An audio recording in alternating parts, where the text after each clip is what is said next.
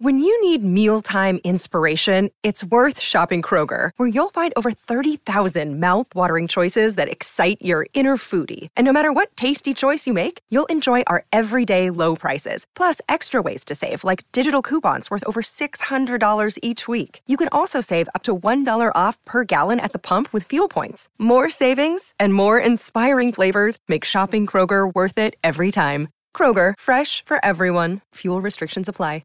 With threats to our nation waiting around every corner, adaptability is more important than ever. When conditions change without notice, quick strategic thinking is crucial. And with obstacles consistently impending, determination is essential in overcoming them. It's this willingness, decisiveness, and resilience that sets Marines apart. With our fighting spirit, we don't just fight battles, we win them. Marines are the constant our nation counts on to fight the unknown. And through adaptable problem solving, we do just that. Learn more at marines.com. This podcast is sponsored by Cloud Optimizer. As a business owner or IT manager, are your cloud investment costs going up and you don't know why? It's time for Cloud Optimizer. As you migrate your business to the cloud, what you're spending and why you're spending it can get a little hazy. But Cloud Optimizer clears up the mystery and puts the cloud to work for you.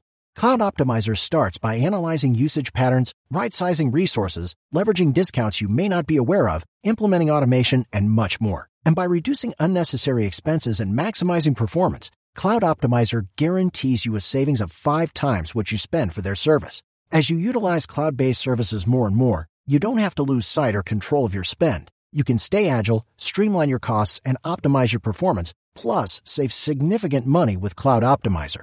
Make the cloud work for you with Cloud Optimizer. Get a free assessment and find out how much you can save by going to cloudoptimizer.com. Go to cloudoptimizer.com for your free assessment. That's cloudoptimizer.com.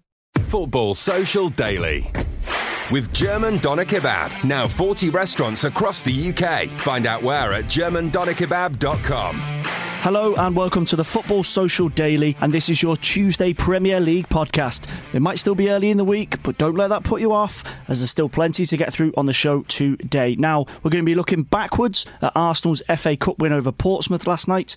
We're also going to be looking forwards to 3 more FA Cup 5th round clashes tonight, and we're also going to be taking a deep dive into some very interesting / absolute nonsense transfer rumours that are doing the rounds over the last 24 to 48 hours. And there's also a big story brewing over at Old Trafford concerning the future of a certain Mr. Paul Pogba. So, plenty to get stuck into on today's show. My name's Fergal Brennan, and in the studio today, we have the king of all things social media. That's Marley Anderson. How are you, Marley? Yeah, good. Not bad. How are you? Great stuff. Good. We've also got Manchester United fan and king of the chicken wing, Joe McGrath. Yes, please. That's how I like to be. King of the wing. Into all of my chats. King of the wing. I'm very well, thank you very much. I'd have a wing now. Although it's just gone 11 o'clock in the morning, I'd have a chicken wing now. It's never too early. Never. A breakfast wing. Reminds me of that old school wing. Wrestling with the King of the Ring. But, great. That was great, good. That King of the Ring. It was like Jonathan Ross was introduced, like King of the Wing. Jonathan Ross and Joe McGrath. I never thought I'd see them compared with each other. Right, FA Cup action. Portsmouth, unfortunately for Niall, crashing out of the 5th round, but luckily for me, Arsenal marching on through to the quarterfinals 2-0. Fairly straightforward in the end for Arsenal, as you'd expect. With no offence to Mr. Niall. 2-0 probably was about fair on the balance of the game. I don't think Arsenal were excellent, but the big talking point at full time was the kids being all right. In fact, the kids being better than all right. Arteta went with 6 players 20 or under, and they were excellent. Now, obviously the big talk around Arsenal in the last few weeks has been how well Arteta's done in terms of getting the togetherness back in the side and getting everyone pulling in the same direction. I've said a few times the issue's been the senior players not pulling in the right direction. Given the performance of these kids, for want of a better word, last night, is that the way for Arteta to go between now and the end of the season and look to just say, we're still in the race for Europa, we're still in the FA Cup, give these kids a bit more of a chance? Possibly. I think the way, looking at it, when Arsenal set up in midweek and they're in the Europa, or they were in the Europa League, and then in the FA Cup, in the Carling Cup, or the Carabao Cup or whatever, with this sort of new lineup with like Martinelli and Nketiah starting, I know they've kind of got in the league team a little bit now as well. The likes of Saka, Martinez, all these kind of players, it just seems to give Arsenal a little bit more freedom and a little bit more sort of to prove. Like we spoke on the podcast last week about how Ozil might fancy it and he might not. The thing you get from kids who aren't established first team regulars is probably that hunger to prove themselves. So they're not going to go missing. They might not be quite good enough in some circumstances. However, you will get 100% from them, so you'll find out what they're all about very quickly. And you look at the likes of Saka this season is almost pretty much Arsenal's first choice left back at the minute, with Tierney just coming back from injury and Kolasinac injured as well. He's forced himself into a position there where I think he's got like 9 or 10 assists this season or something like that. More assists than anyone else has managed in a whole season, I think, for 8 years. Oh, there you go. That just shows you everything, doesn't it? Then obviously Martinelli's made a great start to life, and Arteta seems to really like Eddie Nketiah as well, who seems like a genuine sort of like proper goal scorer type, proper poacher kind of striker. So I think things are looking good for Arsenal, but whether they can rely on these kids in terms of like a longer term period, I'm not that sure. But the proof's going to be in the pudding. Like historically, Arsenal have promoted youth very well. You look at likes of Bellerin coming through, Aaron Ramsey signed from Cardiff as a 16-year-old or whatever he did. That's where Arsenal have been good over the years, so they've got a good track record of it, so I don't see why they can't go on and do it again. Yeah, one of the things that's been brought up about Arsenal in recent seasons is they haven't really got the belly for the fight and they don't really have any leaders on the pitch. One of the best moments from last night was Matteo Guendouzi got a yellow card for sarcastically taking a free kick. Now, Joe, you know as well as anybody, Mike Dean loves to make himself the centre of attention at any possible opportunity. Someone like Guendouzi, he's, for want of a better word, he's showing that kind of shithouse attitude that you need, particularly in midfield, where he'll put a foot in, he'll win a free kick, or he'll give away a free kick to disrupt a team and look to drive them on. And against a team like Portsmouth, who are 2 divisions below Arsenal, that are going to look to try and rough them up, particularly when you've got a few kids in there. Someone like Guendouzi, do you see him as being, I'm not going to say necessarily captain material in the short term, but the way that he plays, Arsenal needs someone like that. Yeah, well, they can't just roll over. Guendouzi could be someone that, like you say, a really good asset to Arsenal. In the future, you've got a moment where Arsenal have just become, not I'd say a laughing stock, we all like to laugh as a United fan maybe, but they've become a team that you could quite easily just roll over and maybe get the better of from time to time. If you've got someone who's got a bit of bite in them, and that's the key element for me. I love biting football, I love a bit of grit, I love determination, passion. If you've got that in a player, you better use it until you're back to the top. He might not be the best, he might not be the captain, he might not be someone that will play in, week out, but when you need it, and especially against Portsmouth, if anything happened in that game, if they got to the second half when it was still 0-0, if they allowed Portsmouth to even play and have a couple of chances, even to get a goal on a goal, then, you know, Arsenal, the wobbly legs would come in, the sort of Arteta, you know, is he experienced enough to pull him back for this? That momentum could have shifted and Portsmouth could have even, you know, got on to win the tie. It didn't. They got the goals in and they had that bite in them. And Arsenal moving forward now, just speaking of what we were saying earlier, just let these kids just do what they want to do. Arsenal have got a season now where the expectations aren't really there for them, so why not create your own and why not go out and just see what happens in the FA Cup. Okay, moving on to tonight's game. Obviously, the big attention, no offence, Marley, we'll come to Newcastle in a second, is Chelsea against Liverpool. Now, Liverpool's wobble at the weekend, losing the Premier League unbeaten record, is well publicised. How do you see this one going, Joe, in terms of this is the kind of most high-profile game, as I say, at this stage? Are Liverpool going to be a bit of a wounded animal coming into this? Jurgen Klopp said that he's going to pick a much stronger side than the team that beat Shrewsbury in the previous round. We can expect probably 7 to 8 absolute first teamers that are going to come in against Chelsea. Chelsea, no Abraham, no Christian Pulisic, no N'Golo Kante to stiffen up that midfield. Do you think Liverpool have got their eye kind of on something else, got their eye on the Champions League, or do you think Klopp's railed into them in the last week and said, you need to get your heads right and there's the perfect chance to do it? Yeah, I think Liverpool will actually look now, and now that invincible season has gone from them, they'll look at what has just been staring them in the face for a long period of time, and that's the fact that they could potentially win all 3 trophies.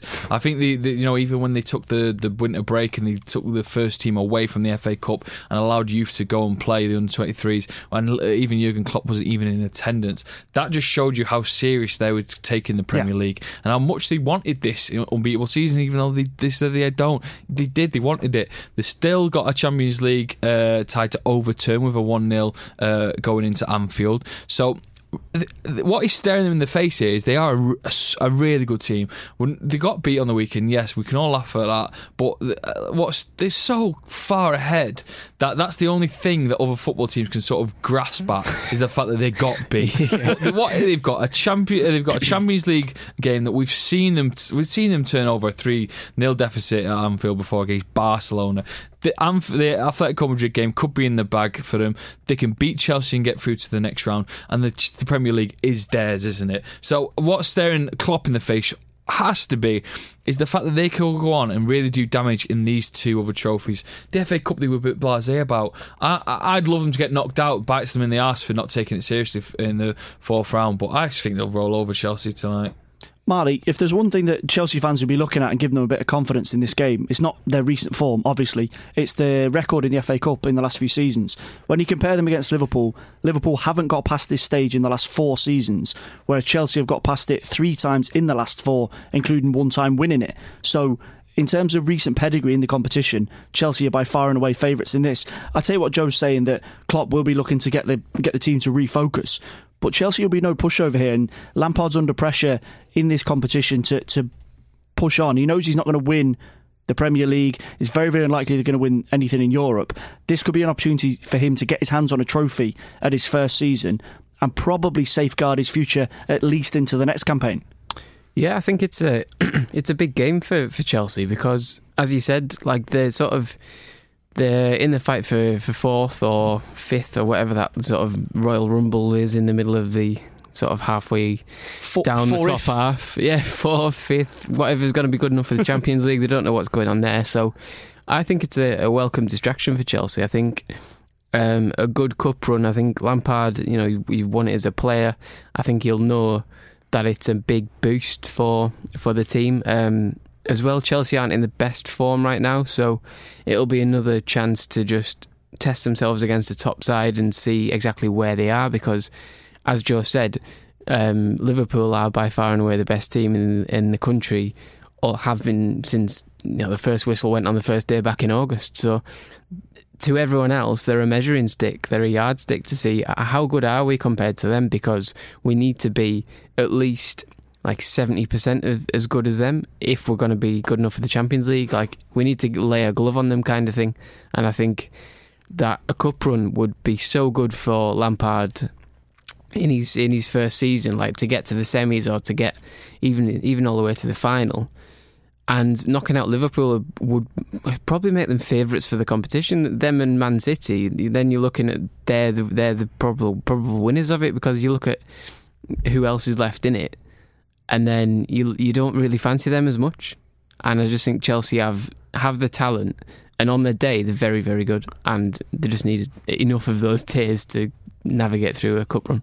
Okay, so Joe, you're going for Liverpool win? I'm going to go for a Liverpool win. Marley? I don't know. I think it's going to be tight. I think Liverpool will rotate a little bit too much, maybe.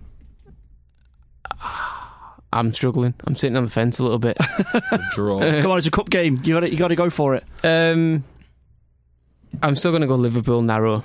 Yeah. But I think it should be a good game. What would Liverpool fans think if tonight Klopp puts out a half-assed team, a weakened team, maybe full of kids, and they go on and get beat? What would Liverpool fans think? Because I'd be fuming. Yeah. And it's not the way that other clubs, even Pep Guardiola recently, and even Fergie when we won it all the time, you had to go at everything. I obviously it's not happened yet, so this is all just thinking about. I just don't. I'd want Liverpool just go and have it, but who knows what's going to happen? We can always talk about it again tomorrow. So we're going 2 wins. I'm going to make it 3 out of 3. Yeah. I'm going to make a bold prediction. This is going to be the downturn for Chelsea. I think they'll lose tonight. I think they'll drop out of the top 4 at the end of the season, and they won't get Champions League football for 2020-21. That's my prediction. Right. Reading, Sheffield United, one of the other 5th round ties tonight. Championship side up against the Premier League side. Sheffield United have been fairly cautious in the FA Cup so far. The teams they've picked, Chris Wilder's rotated quite a bit. Obviously, the priority for them is the Premier League, which they're doing brilliantly in at the moment. Marley, quick one on this. Do you see there being an upset, or do you think Sheffield United should have enough to get into the last 8? I think they should have enough. Reading are struggling down in 16th in the Championship. They're not completely away from the relegation fight there. It's at Reading, so maybe I think they'll have it's sort of a one-off for them. They can have a real go at it. And Sheffield United do, in the previous rounds, have completely changed the team. They make about eight changes on average, I think. So there is a chance for Reading in terms of it isn't going to be the Sheffield United we all have sort of fallen in love with this season, of that pretty much the same 11 every week. It's going to be a completely different one. However, in previous rounds, Sheffield United have got it done. They've got their second or first and a half team has been good enough to get through, kind of thing. So I can't see Sheffield United not winning. But if you're going to knock out a Premier League side, you want one that's not going to play their proper team. Sheffield United got other things going on. Reading have got a genuine sort of one-off shot at them, but I don't think they've got enough. You're going to go with the form book, Joe? Yeah. You're normally a man who likes a bit of an upset. Do you see Reading getting one over Sheffield United? Or Yeah, do you why think... not give it to them? Let's have it. Reading in the next round. Sheffield United, the man will be on other things. They're doing incredibly well in the Premier League. They'll be focusing on that. Reading will come up there. Reading season's going well, but a cup run, a little bit more of a prospect of, you got to think you're only 2 steps away from a Wembley trip, semi-finals these days, which is still shocking, I think. There's a couple more steps to go and you get yourself to a little Wembley away. So Reading, that's what I'm going to go for. Not just because I'm causing balance here, but Reading. Maybe a 34-year-old Charlie Adam can inspire Reading. Maybe. You don't. That's what my money's on. Stranger things are definitely happening in the FA Cup. Right, speaking of strange things happening in the FA Cup, Newcastle are in the 5th round. Ooh. Now, Marley, big night for you. If Newcastle win, this is the first time... Will you keep your pants on? Hopefully for everybody. This is the first time in 14 years they'll be in the FA Cup quarter-final. Quickly, 14 years ago, do you remember what you were doing? I was 14 years old, so... No idea. Probably. Okay. I have no idea. This could have like been anything. Let's move on quickly. Every 14 years this is going to happen. I can't wait to see what happens in another 14 years' time. Right, so... When I'll be 42 years old. Yeah. Wow. Jesus. Wowzers. How do you see this one going? Away at West Brom, flying high in the Championship. They're pushing for a promotion, but we all know the Championship's a slog. It's Saturday, Tuesday. Newcastle... ridiculous injury crisis they're having at the minute, but Steve Bruce has kept things fairly steady. You're not getting sucked too deep into relegation trouble as it stands. A cup run for Newcastle and for Steve Bruce would be huge. Do you think you can get a result down at the Hawthorns tonight? I think we can, purely because I've been speaking to Lee this week, a West Brom fan who comes on the podcast every week, and he's convinced that the West Brom are going to play their second team. They're not that bothered about a cup run. They've got, obviously, they're at the top of the Championship, fighting for the automatic spots with Leeds and trying to kill off Nottingham Forest and all the rest of the chasing pack. So they're going to start the likes of Gareth McCauley and people like that, like older players, and Chris Brunt and people who aren't Grady Diangana and Mateus Pereira and people like that. So that you'd be worried about if they were coming up against Newcastle? Yeah, 100% would be. But on the other hand, Newcastle have, as they have in the previous rounds, are going to play a very strong team. So if we play like we did at the weekend, it wasn't a great game, but we were on the front foot against Burnley, and if anyone was going to win that game, it was probably us. Steve Bruce played a new formation, which was the ingenious, never heard of before 4-4-2. Yep. With Dwight Gale. Groundbreaking stuff, that. Yeah, never heard of that before. Dwight Gale and Joe Linton played up front together. We looked better going forwards, which gives me a little bit of confidence ahead of tonight, because obviously we're going to need at some point to score a goal to go through. There's no boring nil-nil draws tonight, so with a bit of luck we can get through. We're never going to have a better shot at getting to the quarterfinals. Like, we've had Rochdale and Oldham this... and you made it difficult in them too as well. Rochdale and Oxford, not Oldham. We've made ourselves work. We've played 4 games in the FA Cup. We've only been through 2 rounds. Replay against League One opposition twice. So to get to the 5th round and potential place in the quarter-final, to play a Championship side, you can't ask for any more. Usually by this stage you've got a Premier League team and you've got to knock them out to get through, but you can't ask for any more than even a good Championship team. You can't ask for a better chance to get through. So a win. It'll be on us. I think we'll win. I don't know why, because we probably won't. But yeah, Joe, will you make Marley's week? I'm backing Newcastle to do this. 14 years ago, Marley was just a boy. Now he's a man. Now he needs to see Newcastle in the for quarter final. I think Newcastle will do this one. There'll be scenes in my living room if there was swinging everywhere as that guy in the last round in the Oxford game. I've invited him round. We're going to punch horses and swing things. What a night. Wow. Okay. Right, I don't know, you're watching the game. When you finish listening to this podcast, if you want to give Marley a message on Twitter and invite yourself round, it sounds like it's going to be a hell of an evening in his house. We're going to call it a day there for the first half. We've gone through a huge amount. Marley's become a man. Joe's given a ringing endorsement to Newcastle Football Club. I hope we can follow it up in the second half, where we're going to be talking about some ridiculous transfer rumours that are floating around at the minute, both involving Manchester United and Newcastle, so the lads will have plenty to say about that. And we're also going to be talking Paul Pogba. Football Social Daily with German gourmet doner kebabs, made with our signature sauces.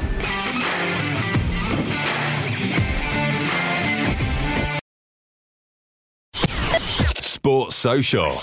Welcome back to the Football Social Daily Premier League podcast. Now, don't forget, if you're listening to the show today and you're liking what you hear, hit subscribe and you'll have a fresh episode every single day. We are your go-to source on all things Premier League. Simple as that. Right, transfers. February, silly season. The real transfer rumours are over. January is over. Now we're getting into a situation where people are either just making stuff up or they've got some fantastic inside sources. So we're going to start with a rumour that concerns Manchester United, Joe, and that is Chris Smalling. Now, Smalling has done brilliantly since going on loan to Roma. He's become a regular in their defence, much to the surprise of probably yourself and most Manchester United fans. But Jose Mourinho at Tottenham, according to reports in The Guardian, is interested in bringing him to the club in the summer to sort out their defensive issues. I don't really know where to start with this one. I think he'd be a good get for Mourinho. I think Chris Smalling is a good player. He's not a great player, he's a good player, and he fits well in that Serie A team. I can only imagine what wonders he's doing over there. I've just Googled him quickly. He's got 2 goals and 1 assist, which is more than Jesse Lingard has picked up in the Premier League for Manchester United. He's played 1 game more, Chris Smalling, says it all. He's a good player, he's quite a solid... and what he comes with him now, Chris Smalling, is the fact that he's been through quite a lot. He's 30 years old. He's got a lot of years' experience on him. He's travelled a bit now because he's obviously gone over to play in Italy. So bringing him back to the Premier League, he'll want to return, I think. United, do we want him? Well, with Bailly doing quite well, Lindelof is okay. You got Maguire. I don't think his place is really going to be in a chopping, changing team. I don't think he'll want that. I think he'll want first team football. He's got a couple of years left in him. 3 or 4 years. He wants to go out on a high. He doesn't want to be sitting on the bench. Tottenham calling under Mourinho. Who knows what his plans are for next season? I think it'll be a good get, and I don't think United will batter an eyelid letting him go. I think we'll just say goodbye, although he has done quite well. Marley, would you agree with that, given who Tottenham have got at the back at the minute? Toby Alderweireld signed a new contract. They've got Jan Vertonghen. Davinson Sanchez is good, albeit a little bit inconsistent. Do you think Smalling would slot into that team? Do you think he'd improve the team? To be fair, those 3 names you mentioned, Sanchez, Alderweireld and Vertonghen, all on their best days, they're all better than Chris Smalling. Ooh. They are. He's good though, Chris Smalling. He's not as good as Vertonghen. Prime Vertonghen in his best form and Alderweireld are 2 of the best centre-backs in the league. So it's clear that Mourinho, I don't think these rumours have come from nowhere. I think it's interesting that he left the pair of them out at the weekend and then these rumours have come up like, who can we... who's out there that might want to come back to have a fresh challenge, and Chris Smalling ticks all them boxes from a journalist point of view, stirring the pot kind of thing. But Smalling's done really well in Italy. For me, if I was him and I was playing for Roma, I just think that's an attractive club to be at. Like, they're in the Champions League pretty much every year. They're doing well in Italy. I mean, they're not title challenging, but neither are Spurs. Neither are Man United. So in terms of possibilities, things you can win, it's kind of the same. The weather's better in Rome. You ever been to Rome? It's bloody lovely over there. It's better than. I imagine it's probably a bit. It's a little bit better than Manchester this time of year, and North London as well. So, I just think he's found a place where he's reignited his career, and fair play to him. He's doing really well. He's learning the language. He's learning the style of football. He's slotted in really nicely. He's playing first team football. That's all he wants. I don't think.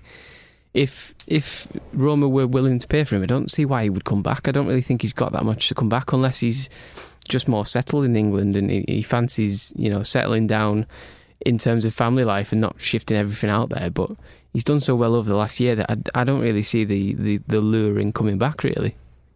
The other big story doing the rounds, which you're not going to like, Marley, if it turns out to be true, coming from the Daily Mail around Alan Saint-Maximin, beloved player of yours. Apparently, there's been a bit of a bust-up with Steve Bruce in training. Steve Bruce has told the media he's got a hamstring injury. That's why he didn't play against Burnley at the weekend. But according to this report, they've had words over his performances in training and his attitude, and Crystal Palace and Wolves are sniffing about. Are you worried? A little bit, but it's the Mail.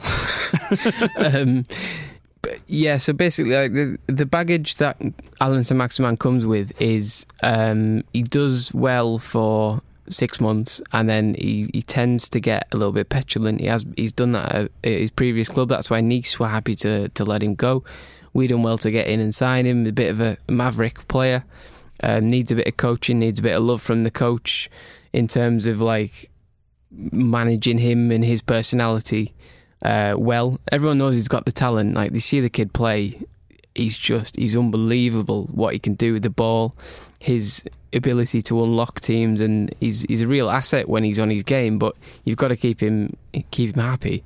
And this, I think it's Craig Hope in the Mail has said that in training his head's gone down a little bit. He's not quite putting it in, and players do that though. Like, not every player gives 100% of their ability in every training session. You've just got to trust on a match day when the whistle goes that they're going to be on it. And there's been no performances this season where he hasn't looked like he's trying. He's tried, if anything, he's tried too hard at times because he's ran himself into the ground. He's had a couple of hamstring injuries, and that's come from playing when he's not 100% fit, which is half down to him and half down to the poor management of Steve Bruce.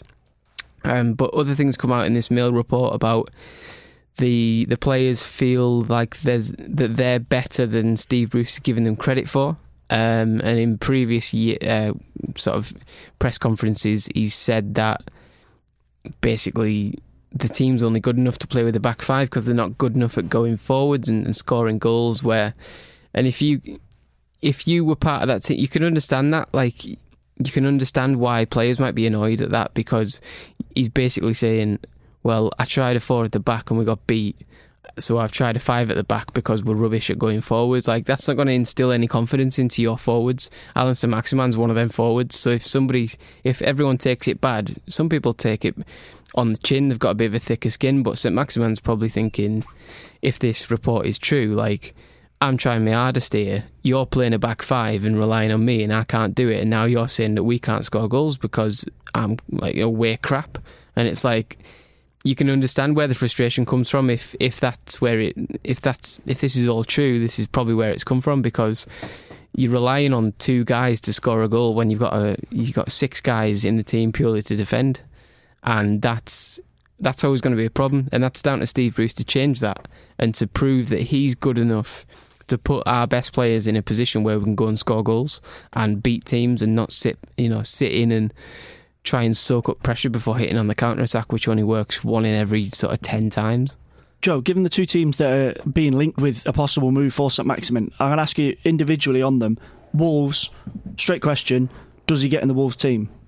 I think if Wolves buy him, then the Wolves will put him in the first team. I don't think Wolves will be out there at the minute looking for someone who's just gonna. They want players to make their team better. They don't want squad players at the minute. They're going to see they've got ambitious owners. They're going to see how well they've done this season. So if they go in for him, I think he will be a first teamer. That all depends on if they go in for him or not. They're going to want to strengthen their squad to make their season better. They're going to see the fact that they were so close, or they can even be, Europa Europa League places. God, could be Champions League, who knows? But they're going to see how far they've got, and they're going to see that if they have quality players in their side, then they can go forward and press harder next season. So if they go for him, they'll put him in the first team, I think. And for Crystal Palace, unless they sell Zaha, do you see him getting in that team? Do you think the possible links with Palace are based on they're bracing themselves for a big money bid for Zaha this summer? I think that's what they'll do. The Zaha will move away this summer because it's really coming to a time for Zaha as well, where he's got to look at where else is his career. He needs to make the big money move now, or it might not ever happen. If he doesn't look to another club or even push forward, Crystal Palace will always be that team for this foreseeable future that are just in the bottom half of the table. There is another level to his game. That's the reason why he was one of Fergie's last ever signings. Something just didn't work out there with Moyes. Let's see what he can do in another team that loves to attack, gets forward. That will then make way for Crystal Palace to make the buy. For Saint-Maximin. He'd cost so much as well. 20 million we signed him for. We put him on a 6-year contract. How much do you think he'll go? 40, 50 mil? I don't know. It depends on our we've not got a need to sell in terms of his contract, so the price will be as high as it was when we bought him, at least. Our board are pretty stringent in the way they do things, so they'd probably want 35 million for him, easily. So are Crystal Palace, could they afford that? No, not without selling Zaha. Do they want to sell Zaha? They'd probably try and... Yes, most Palace fans would probably still take Zaha over a new player.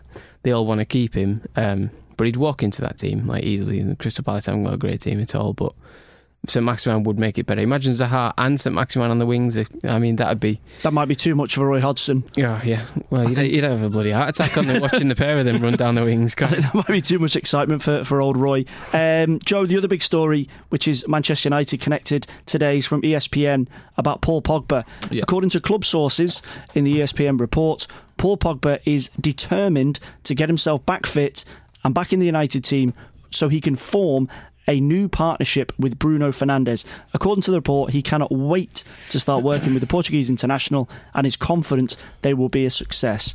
What do you make of this? Paul Pogba has been, such a difficult thing for United fans to deal with. When he's on the pitch, he sometimes is a good player, but we've just shown what quality looks like in terms of what we've seen from Bruno Fernandes in his first opening games at the club. He's shown more in these opening games than I've particularly seen from Pogba over the last couple of seasons.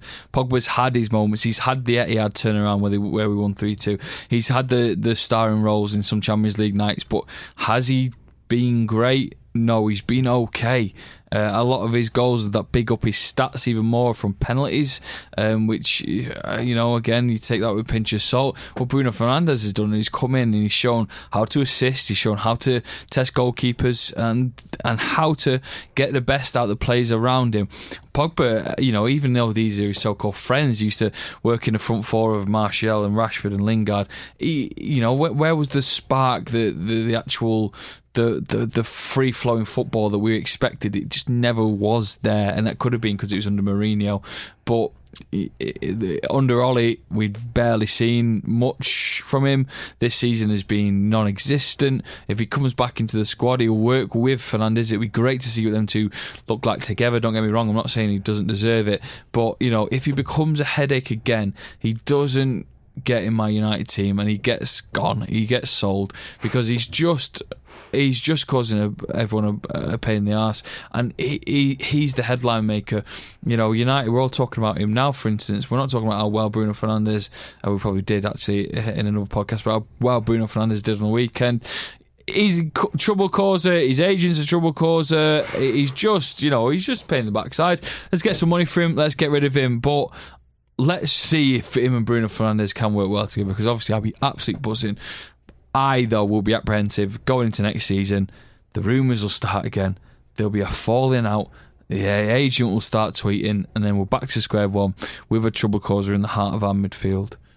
Marley, Joe makes a good point there in terms of what Fernandes has done for the players around him. Yep. Fred has improved. Even Nemanja Matic looks like he's got a bit more of a spring in his step. He was actually shooting against Everton, which is madness for Nemanja Matic. Oh, good shots as well. He hit the bar and forced a good save from Pickford as well. But given the way that Fernandes, as Joe mentioned, is kind of showing Pogba, look at me, mate, this is how you be an elite player. It doesn't have to be about you or all the excesses that you bring towards your game. It's about consistently performing on the pitch.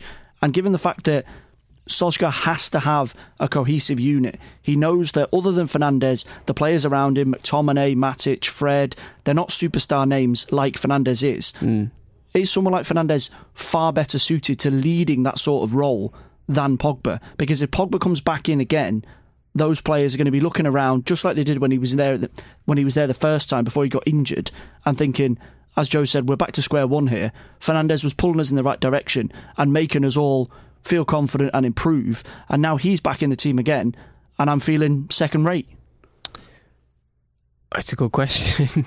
It's one of them where, I mean, they are going to play together, you would assume, at some point before the end of the season, because Pogba is apparently close to coming back. You would assume that there's going to be at least sort of 6 to 10 games at the end of the season in all competitions where they are going to get on the pitch together. So I think Pogba on the pitch is a massive asset to any team he's in, because when he's on form, he's still one of the best midfielders in the world, like easily. However, it's his attitude. We don't see quite what influence he has on other players in terms of what they do on the pitch. Like we see the passes he makes, we see the runs he makes, how many times he touches the ball and what have you, but we don't see what effect that gives on people like Fred and players that can go hot and cold like Fred and Matic and even McTominay to a certain extent. But we will see that between now and the end of the season, because he has to play. They have to remind potential buyers that he can still play.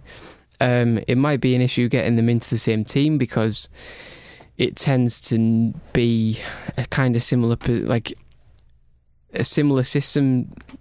The system to suit them both doesn't really exist, because Pogba plays best in a three-man midfield. Bruno Fernandes probably plays best as a number 10. There aren't many formations that can accommodate them two positions like comfortably. They played a strange sort of 4-3-1-2 formation at the weekend where it could work. However, that leaves you with no wingers. That leaves you with a lot of your width coming from your fullbacks. In terms of like Wan-Bissaka going forwards isn't the best in terms of crossing and dribbling. Luke Shaw on the other side as well is a similar situation. So does that formation get the best out of Pogba and Fernandes if they're in the same team? Probably yes, but you're sacrificing then other parts of your team with that. So Solskjaer's got a real headache, because he needs to. I think it seems like he's happy to get rid of Paul Pogba in terms of what he's saying and things like that. You can sort of read between the lines and think I'd be quite happy if he goes. But there's no doubt that if they do manage to find a system and a way they can gel together between now and the end of the season, if they start scoring 4 or 5 goals each when they both come back into the team, the question would be there of like, hang on, should we keep the pair of them? Because this is ridiculous. This midfield is very, very good. All of a sudden, they've got 2 genuine like world-class players, and that's better than just having one. So maybe the question's still there, is there a future? But I think most of the fans, from the ones you see on social media, there's Pogba ringing Joe now to Joe Raiola, that's his real name. Yeah, there's a real question about it, so we'll have to wait and see. But I think most of the fans want Pogba gone, and I think he'll probably be off in the summer. Yeah, I would agree. I think Joe's right. If there's another headache, as he said, and his agent starts to stick his nose in again, I think Solskjaer's mind's probably about 90% made up. He just needs that last little push, and that could well happen in the summer with a huge bid. Guys, that's all for today. Thanks very much for coming in. Joe, thank you. Thank you. Marley, no problem. Great stuff. That is all from Tuesday's Football Social Daily Premier League podcast. Don't forget, hit like, hit subscribe, and you can get a fresh episode every single day where we'll be talking all things Premier League. And you can also keep up to date with your own team. Simply ask your Alexa device to enable Sports Social, follow the instructions, and away you go. Football Social Daily with German gourmet doner kebabs made with our signature sauces.